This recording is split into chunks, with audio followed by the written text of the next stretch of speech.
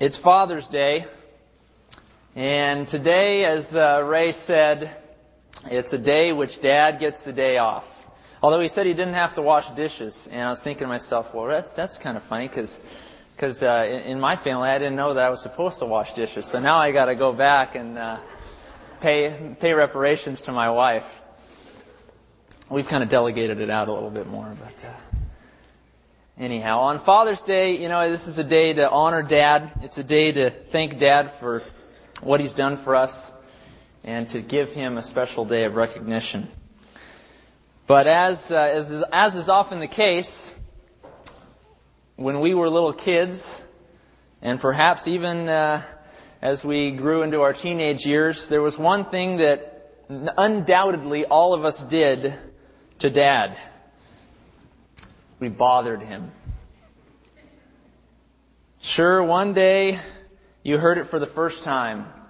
You were perhaps messing around in Dad's room, or playing the music too loud, or fighting with the sister, and Mom came into the room and said, "Kids, don't bother your father." And we thought, oh, okay, you're right, Mom. I don't want to bug Dad. We sure don't want to annoy Dad, because we know that when Dad gets bugged, we get the whipping. And it's known throughout all cultures that when you bother Dad, it's a bad thing. Bad news comes when you bother Dad. In my family, when I think of bothering my father, one thing comes to mind, and it is on road trips. Okay, we'll be driving down the road, and I was about, anywhere from 4 all the way up to about 15. We'd be driving down the road, and I would always have the back right seat in the car. My sister would always have the back left seat, so she was right behind Dad, which was convenient because he couldn't see what she was doing as well. But in our family on vacations, one of the things that I would do is just incessantly harass my sister. While we were on the road, I would pinch her and poke her and make fun of her and laugh at her until she was just in tears. I was an awful, awful brother, I'll admit it. And my mother repeatedly would have to turn around and say, "Kids, don't bother your father." So we'd stop for a little bit. A few minutes later, "Kids, don't bother your father." Now, second time, it was getting a little heavy. Well, the third time, Mom didn't turn around. Who turned around? Dad turned around. And when Dad turns around, it's bad news. And so when Dad would turn around and say, "Kids, you're bugging me," that was the moment in time in which the pestering in the car would absolutely stop. There would be no more annoying my sister when Dad turned around, because Dad meant business. And in all of our families, we know that when Dad is annoyed or Dad is bothered, that is bad news for us kids. Well, we're going to look at a Bible passage today that has to do with bothering, that has to do with a little bit of annoyance, a little bit of pestering. And it's not so much the bothering of a father, it's the bothering of a sleeping friend. We're going to look today at an individual who bothers his friend at midnight for 3 loaves of bread because he needs to feed a guest who's arrived at his home. And we're going to find out what it is in this pestering and this bothering that Jesus is trying to tell you and me with respect to our own lives, and what it also says about the character and person of God. Turn with me, if you will, to Luke chapter 11. We're going to start in verse 5, go through about verse 10. Luke chapter 11, verses 5 to 10. This text that we're reading here today is coming directly after the Lord's Prayer in Luke 11, or we might call it the Disciples' Prayer. Let's take a look. Luke chapter 11, starting in verse 5. "And he, Jesus, said to them," the disciples, Which of you shall have a friend, and go to him at midnight, and say to him, 'Friend, lend me 3 loaves, for a friend of mine has come to me on his journey, and I have nothing to set before him.' And he will answer from within and say, Do not trouble me. The door is now shut, and my children are with me in bed. I cannot rise and give to you. I say to you, though he will not rise and give to him because he is his friend, yet because of his persistence, he will rise and give him as many as he needs. So I say to you, ask, and it will be given. Seek, and you will find. Knock, and it will be opened to you. For everyone who asks receives, and he who seeks finds, and to him who knocks it will be opened. Let's pray. Heavenly Father, I pray right now, Lord, that you would attune our hearts to your word, that you would remove any distractions. Undoubtedly, we've come off a work week and perhaps chores around the house the other day, and there's many things that could pull our minds away from your word, Lord. But today, in this very hour, is the time in which we desire to study it and to grow thereby from it. Help us to understand this story, Father, that your Son, Jesus Christ, has told. And help us to see how valuable it is in our own development in you. In Christ's name we pray. Amen. As I said, this story in Luke 11, starting in verse 5, the story of the man coming to the friend who comes to the sleeping house at midnight, is directly after the Lord's Prayer. Or as our Pastor Arch used to say, the disciples' prayer, because the Lord's Prayer is actually a prayer that we are supposed to model. Directly after the Lord's Prayer. Therefore, it seems reasonable, I would think, and I think we would all agree, that directly following the Lord's Prayer, we might find an illustration of how the Lord's Prayer might be used, or of how praying to the Lord might be used in our own day-to-day lives. And sure enough, Jesus here with the disciples pulls them aside and explains a little bit further of what it means to pray. But he does it in story form to help you and I understand a little more clearly. So let's dig in. We're going to look at this. We're going to interpret this for a while. For the next about 20 minutes or so, we're going to interpret it because we really got to understand what's going on here. And then in the last portion of the message, we're really going to sit down and say, okay, what does this mean? How do we use this today? What can Coast pull out of this story? So let's take a look. Starting in verse 5, let's interpret the story and get to know what's going on. Verse 5, and he, Jesus, said to them, which of you shall have a friend and go to him at midnight and say to him, friend, lend me 3 loaves, for a friend of mine has come to me on his journey, and I have nothing to set before him.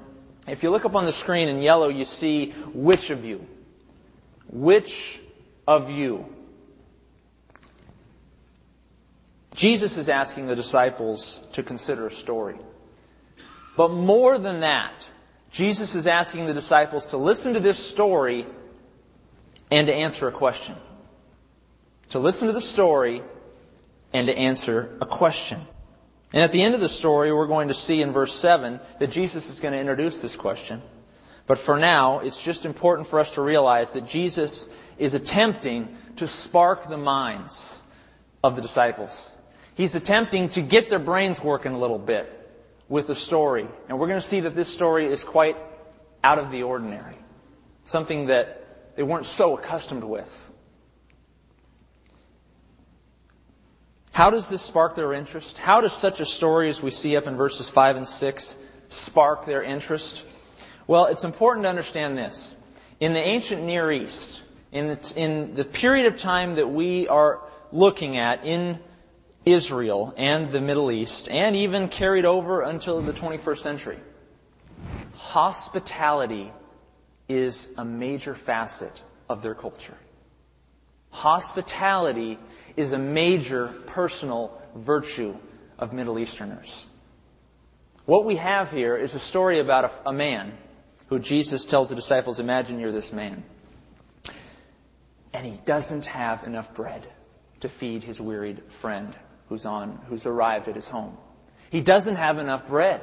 He doesn't have enough food to give him. The man has journeyed from a far distance, has come to his home perhaps a little early. I don't know. We can speculate. Maybe he showed up a few hours early. And all of a sudden, the man realizes, you know what? I don't have enough food. I can't feed this man. What am I going to do? In their culture, to not be hospitable, to not adequately care and attend to the needs of a weary traveler friend would be unthinkable, would be unheard of. It would just not be done. You must find a way to attend to the needs of this person who has come to your door at midnight. And so what does he do? He goes to his neighbor.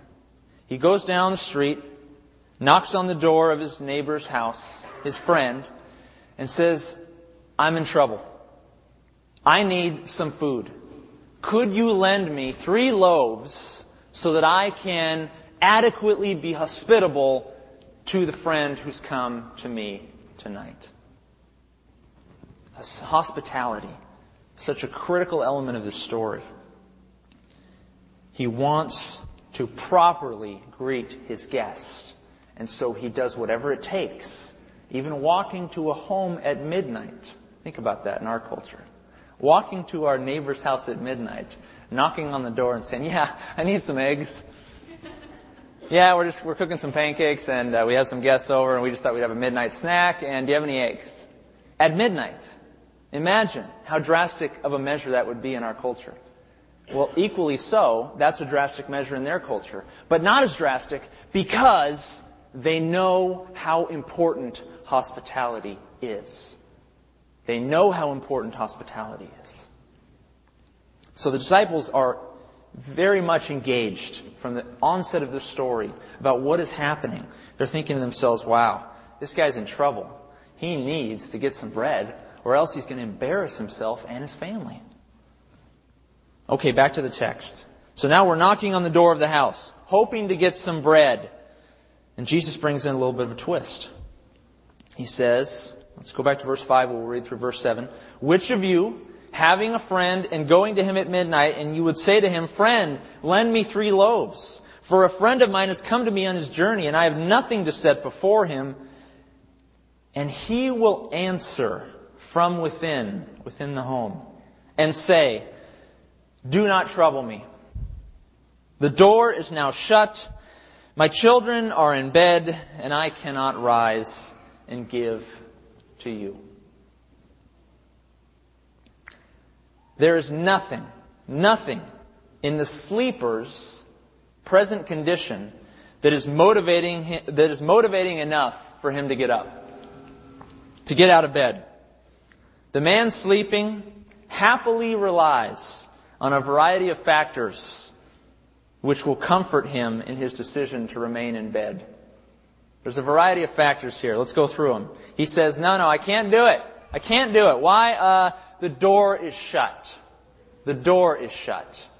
Well, what does that mean? Is the door shut? Okay, go open the door. Well, no. In the ancient Near East, again, here we have an interesting cultural element. When the door is shut, and by the way, it's used in the perfect tense in Greek, which means that it's shut and it's going to stay shut. Okay? It's shut and it's going to stay shut. But in that culture, when the door was shut, there was a heavy door, most likely, as scholars go back and try to reconstruct what first century Galilee and Palestine might have been like. There would be a heavy door to the one-room home or apartment. A very heavy door. Secondly, that door would have a very heavy lock on it. So as to keep away anyone attempting to rob them or to steal from them. And with a heavy door and a heavy lock and the darkness of night, when it's midnight, you don't have the lights on. The candles are out. It's midnight. The heavy door, the door is shut, the door is locked. He says, look, this is a good factor here. This is a good excuse. The door's shut. I don't want to get up. Okay, fair enough. What does he say next? He says the family's in bed. We presume here that they would probably be sleeping. And again, in this culture, the family, usually being in only a one-room little home or little apartment, would all be huddled together near the furnace, sleeping together, trying to stay warm, because in that part of the world, boy, the nights are cold. They really are. Even in the summertime, Israel can be very cold at night. And so the whole entire family would huddle around the furnace and would try to stay warm, and they were sleeping at midnight, and he just doesn't want to get up because he's going to have to step over his kids. He's going to have to step on them because he can't see. The door's shut. The family's in bed, and so he says, "Don't trouble me." Literally, do not afford me trouble. Don't bother me. Go away. I'm tired. Don't bring chaos to my highly substantiated and logical desire to stay in bed. Though you are my friend, and that is good reason to help you, there are greater reasons not to help you. And then look what he says. I cannot rise. Look at this. I cannot rise. Next slide. There we go. I cannot rise. Now this is an interesting construction here. He is using he's using a word here, anastas, which we're going to see later. So I want you to pay attention to it. But this verb literally means that he is in the active voice, meaning he is not able to rise himself up. He doesn't want to do it. I cannot rise. Doesn't mean he can't do it. It means he doesn't want to do it. I am unable to. I am not powerful enough to rise up right now. He's saying, you know what? I don't want to do it. I can't rise. Take note of that. We're going to come back to that word in just a little bit here. He cannot rise. He's unable to rise. Not that he's handicapped, but for all intent and purposes, he considers the locked door and the warm bed a handicap in its own right. And I say to this, wouldn't you put yourself back in that situation, or put yourself in the situation today?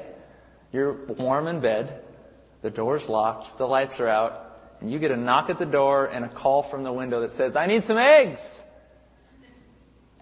You know, my wife, she could especially identify here, because Casey, if there's one thing that my wife likes, it is sleep. Okay? It is sleep. Casey, every night, actually, when we got married, she would do something every night, and I would sit there and kind of watch her, and I'm like, "What are you doing?" She would sit up in bed before we went to sleep, and she'd go like this. And then she'd hit the pillow. I'm like, "What are you doing?" Next night, we're on our honeymoon and she's doing this, and I'm like, "What is she doing?" We're sitting in bed, about to turn off the lights. She kind of sits up, and then hits the sack again. By the third night, I'm like, "Honey," I'm sitting there and she gets up, 1, 2, 3. "Honey, what are you doing?" "Well, I'm just counting how many hours I get to sleep tonight." Go figure, who does that? I don't know. My wife does. She does it every night. She still does it. It's the funniest thing. But she knows, just like all of us know, that sleep is so important. And when you're under those warm covers, man, it feels good. I don't want to get up. I want to count how many hours I'm getting tonight. Now I got to deduct one because there's somebody outside my door. So now you're all going to count tonight. I know that. Notice the question mark at the end of verse 7. Look at the question mark. Here we have our question. It's complete. The question is, which of you, going to this friend, needing food, needing to be hospitable, and going up and knocking on the door and saying, "Please lend me the loaves," which of you would have a friend who would say, "No way. Door shut, family's in bed. No way. I'm not getting up"? Which of you would have such a friend that would say this? It's at this point that Jesus is expecting a certain kind of reaction from the disciples. He obviously expects them to react in some way, shape, or form, or he wouldn't have asked a question. Unfortunately, our Bible commentators are at odds over what the reaction is. Some of them say that the response to this would be that the disciples would expect this kind of response. Some scholars speculate that since the time of day is midnight, and and they themselves know what it's like to have the door locked and then put everyone to bed, that identifying with the sleeping man is a lot more likely than identifying with the person knocking. So that the disciples, therefore, are showing sympathy with the sleeping man. They're saying, yeah, I understand that. I probably wouldn't get up either. On the other hand, there are other scholars, again, this is really split down the middle, it's kind of funny, who speculate that the disciples at this point would have gone, what a terrible friend. I find that totally incredible, totally unbelievable. In my culture, I know that it's so important to be hospitable, and that man knows that too. He should have gotten up. I can't believe such a friend would do such a thing. And besides, it's common knowledge in all of Judaism that friends and neighbors help each other in need. In fact, it's written in the Proverbs. Look at Proverbs 3:28 up above. Solomon, do not say to your neighbor, go and come back, and tomorrow I will give it when you have it with you. So here we have some common logic, common knowledge of the Jewish tradition. I lean toward this side of the fence. I think that the disciples would have been shocked.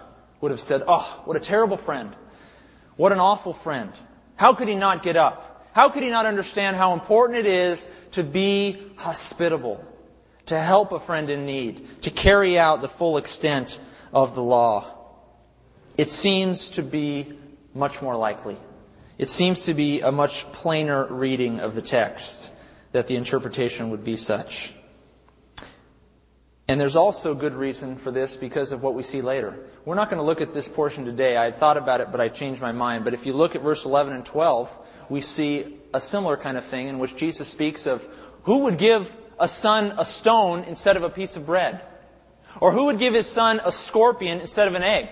What's their response? No one. No one would do that. That's in verse 11 and 12. So what would be the response here that we see in verse 7? No one would do such a thing. What a terrible, terrible friend.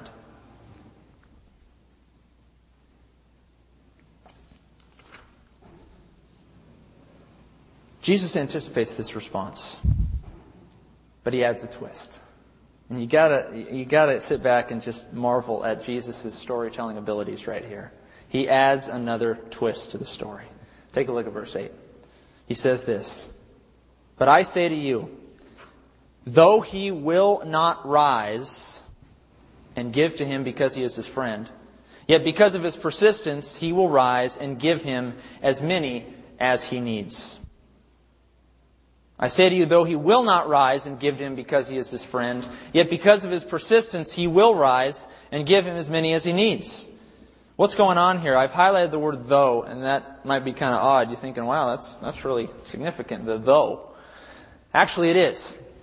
What we see here with that word is, and again, let me get technical just for a second, just to help us understand and to help us fully comprehend what Jesus is doing with this word. The word though there is kai in Greek. It's a construction that what we would call in your outlines, you can write down a concessive clause. A concessive clause. Take a look here. A concessive clause is this. It concedes or assumes the truthfulness or likeliness of something for the sake of argument. It concedes or assumes the truthfulness or the likeliness of something happening for the sake of an argument. So Jesus says, you know what, disciples, you're right. No friend would do this. Your reaction is justified. In our culture, surely the man would have gotten up, wouldn't he? But, here's the twist. I want you to pretend like he didn't get up because of that. I want you to pretend that he did not rise out of bed because of you being a friend. I want you to speculate for the sake of argument, for the sake of this story. Let's pretend, let's imagine that there was something else that needed to occur for this man to rise up. And we see this concessive clause coming in later. I want to give you just a few more examples just to make it perfectly clear. In Mark 14:29, Peter says, even if, which is the same word as though, kai, even if all are made to stumble, yet I will not be. Speaking to Jesus here, he's saying, even if I concede that everybody leaves you, I will remain faithful. For the sake of argument, let's say everybody left you, Jesus. I will remain faithful to you. In 2 Corinthians 4:16, Paul says, therefore we do not lose heart, even though our outward man is perishing. Let's concede the fact that we're by nature dying, that our fleshly bodies will one day hit the dirt. Let's concede that, Paul says. But, oh yes, the inward man is being renewed day by day. Finally, 1 Peter 3:14, but even if you should suffer for righteousness' sake, let's concede that, Peter says. Let's concede that you're going to suffer for the Lord and for righteousness' sake. But you are blessed, and do not be afraid of their threats, nor be troubled. So again, a concessive clause, really important here. Jesus is saying, let's pretend. Let's consider. Let's concede this fact. For the sake of the argument, for the sake of the story, let's assume he stays in bed for the moment. What are you going to do now? What are you going to do now? What's going to occur? What measures are you going to take to get what you need? The disciples have already heard this story and they're thinking, I don't believe it. I don't believe any of my friends would act this way. But now Jesus says, imagine he did act that way. What are you going to do? I want to sit back again real quick, just as an aside. I want teachers, you who are teachers in this room, look at how marvelous Jesus' teaching is here. Look at how creative it is. He's telling a story that gets a reaction, and then he puts in a plot twist, and they get even more engrossed in the story. Now they're eating out of his hands. They're waiting for him to say, well, what's going to occur next? Teachers, when you teach, be it in a classroom or you're teaching the Bible, this is a style that is so helpful. This is how Jesus teaches again and again and again. You know, we can get up here and pound doctrine and pound just, this is what it says and that's it, and go home, hey, we're happy. But if we don't tell stories and we don't illustrate and we don't get creative in communicating God's truth, we're going to lose our hearers. Jesus knew that. He had 12 men that, he had to go to great lengths to get their attention, didn't he? And those who are students, I encourage you, those who are in classroom settings or you're in Sunday school or you're in the pews today, I just encourage you, ask questions, clarify, understand the story, get engrossed in the story. Right now, as you're hearing the Word of God, we should all be looking at the story and identifying with these reactions and being able to have them resonate with our hearts. That is what Jesus wants us to do. Don't just store knowledge in our heads, but let them sink into our hearts so that you and I can be better people, that we can be transformed by the Spirit of God within us. The learning environment for Jesus was one of the most exciting parts of a person's day. Okay, off my aside. Back to the text. Back to the question. For the sake of argument, let's assume he stays in bed. What are you going to do now? What will happen next? And now we come to the word persistence. Verse 8. I say to you, though he will not rise and give to him because he is his friend, yet because of his persistence, he will rise and give him as many as he needs. Tough word here, persistence. Very tough word. In fact, it's the only time it's used in all of the New Testament. Only time. So you can guess, based on that alone, that it's hard to translate this word because it's the only occurrence in the New Testament. So what do Bible scholars do? They go back and they look at other Greek texts. They look at history books. They look at the philosophers of ancient Greek and they see how they use the word. And then they go after that and they go to the early church fathers and they try to figure out how did they interpret this word. And that's how you and I get the word persistence today. But it's a process, and it's somewhat of an imperfect science, as a matter of fact. But I think we got a good word here. I think persistence is correct. I labored with this for who knows how long. It was racking my brain. John Varela and Ray Lupinet were looking it over with me too the other day, and it's a tough word. But for the sake of time, I want to address some of the critical elements of this word. Earlier Greek, I want to say this, there's a range of meaning. The next slide, if you would. The range of meaning here is, in earlier Greek, in classical Greek, the word meant shamelessness. meant to have no sense of shame. It was a negative quality. Not that they were shameless being without shame, but rather that they were filled with shame and they didn't really know it. Okay, they were a person who was shameless, like a shameless liar. But as the word progressed throughout history, in Jesus' time and following, the word took on a more positive quality and meant persistence or boldness. Earlier Greek, as I said, used this noun with a strong negative tone. The ancient Greek meaning of the word is shamelessness, seen as a thoroughly negative quality. But approaching the time of Jesus, the word's meaning was beginning to evolve and expand to incorporate more positive connotations. And by the 3rd century, it was almost exclusively positive. In fact, 2 church fathers, Origen and Tertullian, 2 men of the 3rd century, translated this word as perseverance or persistence, a kind of incessant boldness, something good. In the context of this story, in my opinion, it takes a great deal of maneuvering to try and fit shamelessness into the text. I think that's the incorrect meaning here. I don't think it flows with the story. I don't think you can demonstrate the shamelessness of the sleeper or the shamelessness of the man outside based on the culture. Based on the context and based on the culture, I think it's much more reasonable for us to look at persistence as a good translation here. Presumably the persistent knocking and calling out of the man outside. Thus, eventually the sleeper arose and addressed his needs. But there's 2 other elements of this verse that help us to see why it is persistence. And I want to show this to you. Take a look at the next slide. In the next verse, in verses 7 and 8, we see some interesting things here. In yellow, remember, I cannot rise. We looked at that earlier. In verse 8, we see he will not rise. Same Greek word. Next slide, if you would. Right here, we see in these 2 verses, the same Greek word is being used. The man says, I cannot rise. In other words, I, in the active voice, I will not get up. I'm not going to do it. Jesus, in verse 8, says, let's assume for sake of argument, he doesn't. He uses the same word. Same word. He says, let's assume he doesn't get up. Let's assume he doesn't get up. Now look at the next point. He says, but, Jesus says, he will rise. And this is a different word. Gerthes in Greek. This is a verb that is in the passive voice. And any of you know the English grammar a little bit, you know that the passive voice means what? Means that the action is being done upon the person.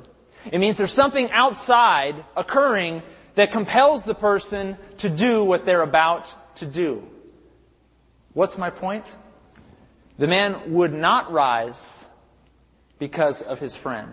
The man would sleep in bed and happily stay in bed because of all the factors surrounding the situation. He says, look, you're a good friend, but hey, I got so many other reasons I cannot rise.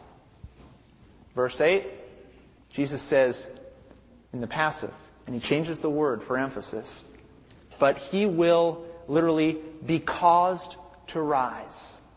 Something external will cause this man to get up and to rise up and to meet the needs of his friend outside.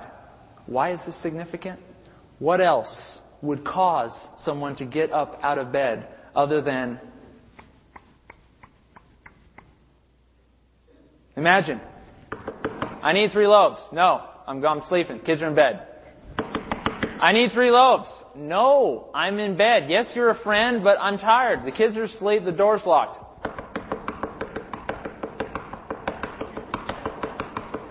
Okay.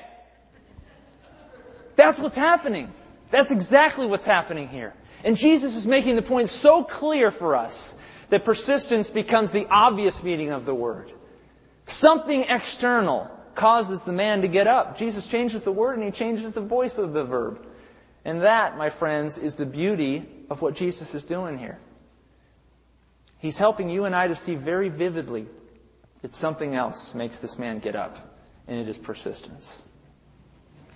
Did everybody catch that? Did I explain that adequately? Okay.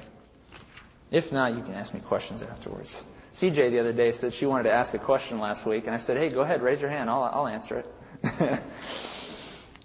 Okay.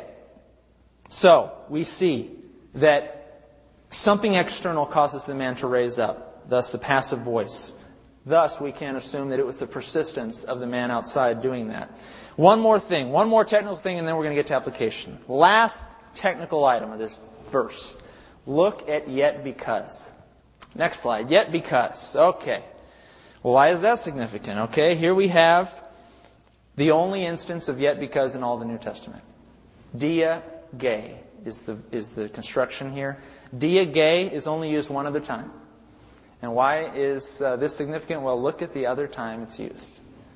In Luke 18, 1-5, we see a very interesting story. Then he, Jesus, spoke a parable to them that men ought always to pray and not lose heart, saying, in a certain city there was a judge who did not fear God nor regard man.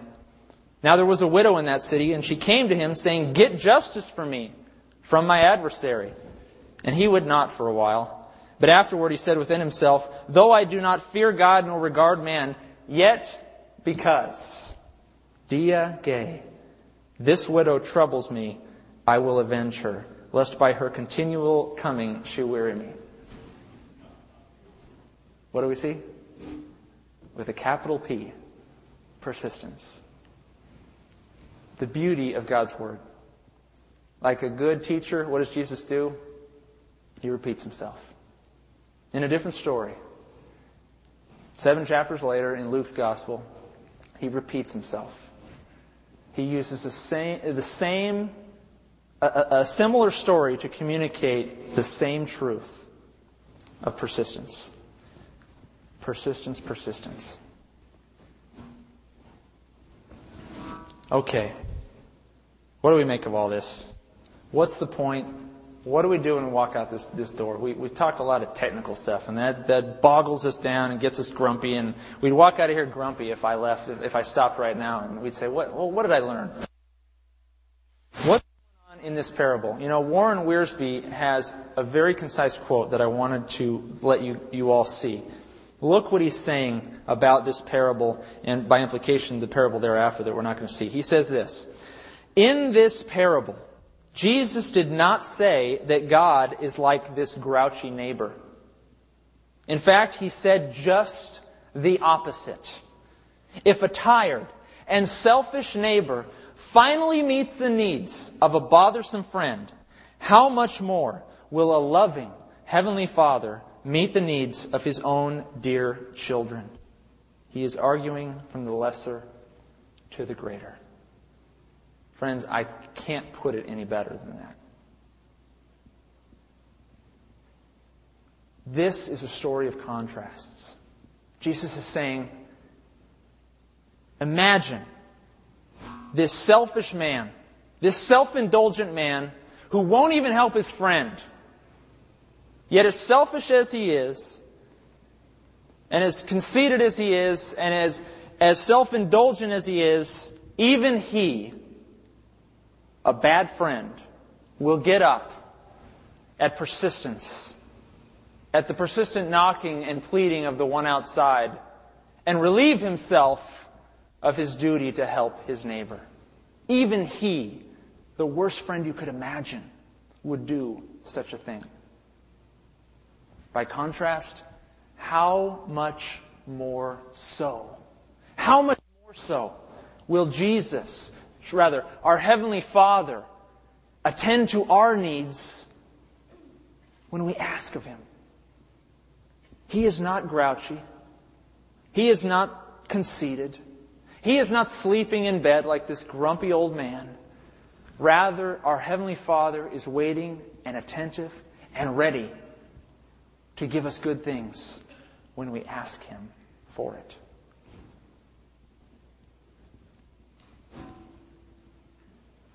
God the Father is not like this neighbor. He doesn't sleep. He doesn't get impatient or irritable. He is always, always generous and delights in meeting the needs of His children. The friend at the door had to keep on knocking in order to get what he needed, but God is quick to respond to His children's cries. And you know what, friends? He knows what we need. Our Father knows what we need. In Matthew 6, He says it twice. He says in 6:8, He says, the Father knows what you need. And again, Jesus says in 6:32, He says, your Heavenly Father knows what you need. He knows what you need. He knows what you need. Ask Him for it. Friends, it should come as no surprise that the next two verses, which are really the summations of what we've all been saying, it should come as no surprise what we see in the next two verses. And this is what we're going to finish up with, verses 9 and 10. He says, so I say to you, ask, and it will be given to you. Seek, and you will find. Knock, and it will be opened to you. For everyone who asks receives, and he who seeks finds, and to him who knocks it will be opened. If we are reading verses 9 and 10 in context, it should come as no surprise that Jesus is not making this statement as an invitation to salvation, which sometimes we think about in a very cursory reading of the verse. This is not an invitation to salvation, friends. This is an invitation to prayer.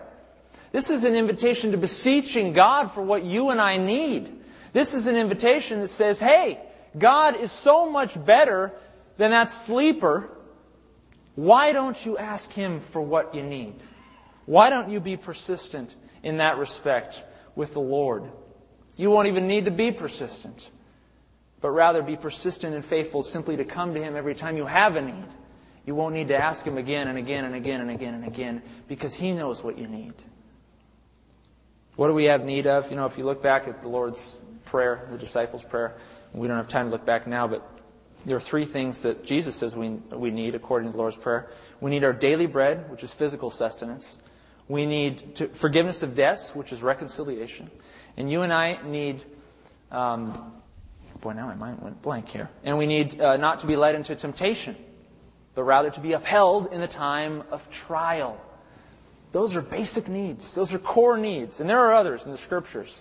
And you can see physical and spiritual needs that you and I say, of course we need those things. Do we need a brand new house? No. Do we need, something wonderful as this job that gets us a 6K figure? No. Jesus is saying, look, the Father knows what you really need. Ask Him for what you really need. Things like physical sustenance, reconciliation between your brothers and sisters, to be upheld in the time of trial. And He says, ask, seek, and knock. These are imperatives or commands. They are an invitation, friends, to pray. Repeated 3 times for emphasis using different words. This is all the same idea.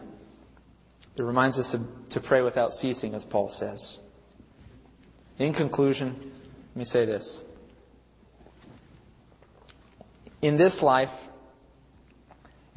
sometimes even our friends and family will fail us. That's just the truth. Sometimes they will fail us.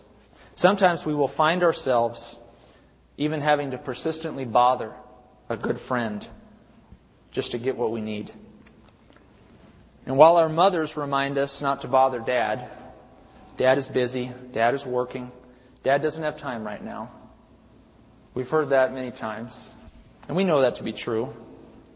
But when a child needs attention, love, and care or help from his father, you better believe that child is going to pester and bother his father or her father to get what they need. When it comes to the basic needs of life, we will do what it takes to get it. But such is life with family and friends on earth. But it's so much different in our relationship with the Father. Our Heavenly Father is radically unique and set apart from this kind of life practice. Unlike our earthly friends or fathers, our Heavenly Father is never busy. He never needs His undivided attention because He is able and powerful to attend to all those who approach Him in need. Friends, He always has time for us. We won't need to ask Him again and again. He knows what we need. All we need to do is be faithful in coming to Him for it. And what an amazing relationship that is. We should marvel that God, our Father, always has time for you and I. And He's asking you and beseeching you to come to Him. In the last 3 Sundays, including this one, We've come full circle. 2 Sundays ago, we looked at the disciples. They couldn't heal. Remember that? They couldn't heal the demon-possessed boy. Why? They were not reliant on Christ. That was the message. Last week, we looked at the parable of 2 prayers, a tax collector and a Pharisee. And the Pharisee's prayer was one of pride, of self-centeredness. But the tax collector's prayer was one of humility, of utterly relying on Christ. Reliance. Now we come full circle. What does reliance mean? Reliance on Christ means that you and I will go to Him and ask Him for what we need. If we are to say way back that, yes, we need you, Lord, and if we are to say, yes, we're going to humble ourselves, Lord, then you and I right now need to say, we're going to ask you, Lord. We're going to ask you because we know that we need you. We're going to ask you for the good things. We're not going to be slack in our prayers. But we're going to realize, and here's my main point here, we're going to realize this, that God desires for His children to make requests of Him. He desires it so that He can give us the things we have need of. What a beautiful truth. Ask Him. I exhort us. Ask Him for what you need. Do you need physical sustenance? Do you need reconciliation or strength in trials, as the Lord's Prayer suggests, or maybe some other things? As a church, boy, now is the time to ask God for what we need. We need unity. We need love for each other. I see that occurring in this church, and I just pray that it will continue and flourish. This is a united body, and I know the love between these saints. And I just pray that we can continue this for the future. And also that we would ask Him for wisdom for the future. It goes without saying that we're in a time of transition right now as a church, and we need wisdom. But more so than that, we just need to come to grips with the fact that we need to ask God, and ask God. If we are going to say that we're reliant on Him, then you and I need to ask Him for good things. Ask Him for blessing. Ask Him for the things that we need. Let's ask Him right now. Let's pray. Heavenly Father, oh Lord, we do recognize our reliance on You. We recognize that we are powerless without Your Spirit within us. Father, we thank You for the beauty of our salvation, which is through faith in Jesus Christ alone. What a great and glorious eternity we have now that we have an opportunity through faith in Jesus to be Your sons and daughters forever. Lord, that humbles us. When we consider that helps us to depend and to rely on You for what we need. And now, Lord, we see the culmination of what it means to rely on You. You want us to ask You. You want us to ask You. Sometimes we persist with friends and they eventually give in, give us what we need. But Lord, You are so radically different than that. You will answer us. You are ready and willing to answer us when we ask You for good things, for the things that we truly have need of. Help us, Lord, today to identify what those things are. Everyone in this room is lacking in some way, shape, or form in their spiritual or physical life. This church is lacking in some manner, spiritually and physically. Father, we are bold right now. And we are bold to pray to You and to ask You for good things. That You would bless us. That You would shine Your face upon us, Father. That this church would be a mighty, mighty representation of Your Son, Jesus Christ, who is its head. In His name we pray these things. Amen.